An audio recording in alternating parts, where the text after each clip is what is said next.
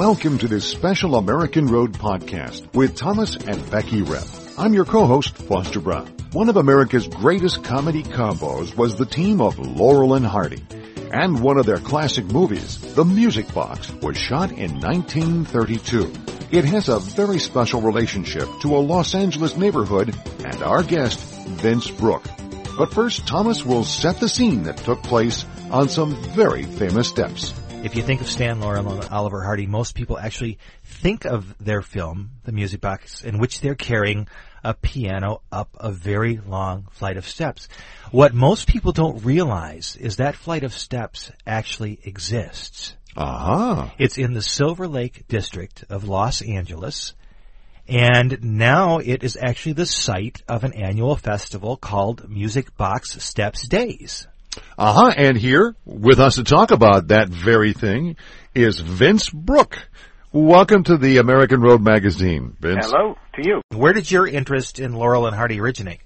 Okay, I've been a Laurel and Hardy fan since I was a kid. Watched them religiously when I got home from school, and have remained a devout Laurel and Hardy fan ever since. In the meantime, I've become more professionally involved with film. I was a film editor for a while, did some screenwriting, and now I'm a film professor or media studies professor at UCLA and USC.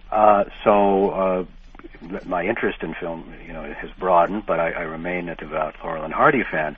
Now, the more immediate interest in Laurel and Hardy and the Music Box Steps is that I live about 100 yards from the steps. And when I moved here in 1980 and discovered that I was so close to the steps of one of the most famous films by my favorite and one of the most famous comedy teams, I was ecstatic. And I thought that some sort of commemoration should be made for this important film site. In the meantime, I learned that it is a world-renowned site, that people come here from all over the world. It's in various travel guides and tourist books and so on. In fact, there used to be bus tours that would stop there with tourists. And also I learned that other groups and individuals had been thinking along the same lines. And together with my community group, the Silver Lake Improvement Association, and some Hollywood movie groups such as the Silent Society, the Hollywood Heritage, and the Society of Camera Operators. Together, those groups got together and organized a plaque that was placed in the steps, about the third step up, I think it is, in 1995. We had a major event to commemorate that. Leonard Maltin was there. Representatives from Hal Roach Studios were there. We had old-time cars, Model T cars there, and we had Laurel and Hardy lookalikes, and we showed the film in a park right across from the steps. Can you give our listeners the exact address of those steps so they can easily find them? Okay, it's hard to give a precise address because the steps don't have an address, but it's between 923 and 935 Vendome Street. That's Vendome Street. In Silver Lake, it's between Sunset Boulevard and Marathon Street. It's about 1 block west of Silver Lake Boulevard. Now, the steps go from Vendome Street up to Descanso Drive. It connects those two streets. It's one of many staircases in this area, which is very hilly, and before many people had cars, it was one of the main ways to get from one place to another. So this area is just full of these very long staircases, and this was the one they chose then for the film. And it wasn't the first film that they shot there. They had shot another film there a few years earlier, a silent film in 1927 called Hats Off. That's a lost film. That's a lost film, unfortunately, in which they deliver I think it's a washing machine, up those steps. And then when they went to sound, they redid a lot of their silent films, and they revamped this one and made it a piano and went through similar motions. So Anyway, in 1995, as I was saying, we put the plaque in those steps, had that commemoration, and ever since, that was the start of what has now become known as Music Box Steps Day, held every year, sometimes in the summer. More lately, it's been in the early fall. This one will be in October 27th. We hold it in the park, which is right across the street from the steps, and we had that park renamed Laurel and Hardy Park officially by the city when we started doing this. And we're hoping to get the streets renamed too, not Vendome, but the streets around the park. We want to try to rename them Laurel Lane and Hardy Drive. We're working on that, and we think we can get that done. And then the crowning touch would be a statue of Laurel and Hardy in the park, right across from the steps. But that's going to take a lot of money. If you can help us with some fundraising on that, we certainly wouldn't mind. Is there a website where people yes, can go? Our organization, the Silver Lake Improvement Association, that co-sponsors this event every year, is Silver Lake Improvement Association. One word. It's a lot of letters there, but Silver Lake Improvement Association.org. Is our website, and you'll find information about becoming a member of our organization or how one could send money to the organization. I get a lot of interesting communications in relation to that. We had a couple from London, England. I mentioned that in an article I wrote about the steps, that they came from London, England just for this event. Those are Laurel and Hardy fans. Those are some diehard fans. Yes, exactly. We had another couple that were here in L.A. as tourists, and they came by from Amsterdam, Holland. And as I mentioned, people come from all over the world all the time, not perhaps only to see the steps. They come to L.A. for other reasons, but then they go there.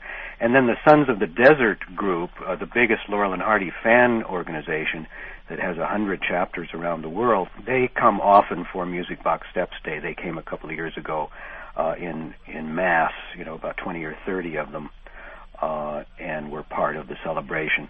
That always entails Laurel and Hardy lookalikes, free music, and magic shows. It's mainly a children's festival, but we also end up showing the film always in a tent that we set up in the park, on film with a projector that I run laboriously, and we show it 2 or 3 times. It's a short film, only 20 minutes or so long, so we can show multiple screenings of it for the various people that come at various times, through the course of the festival. Let me ask you now, the lookalikes do not carry a piano up that enormous flight of steps. That was my question. No. Well, they haven't yet, but we keep hoping on some special occasion, maybe the 25th anniversary or something. We're into our 13th now, maybe the 20th, say. We're hoping to have like a mock-up of a piano, not a real piano. It's going to have to be a styrofoam piano.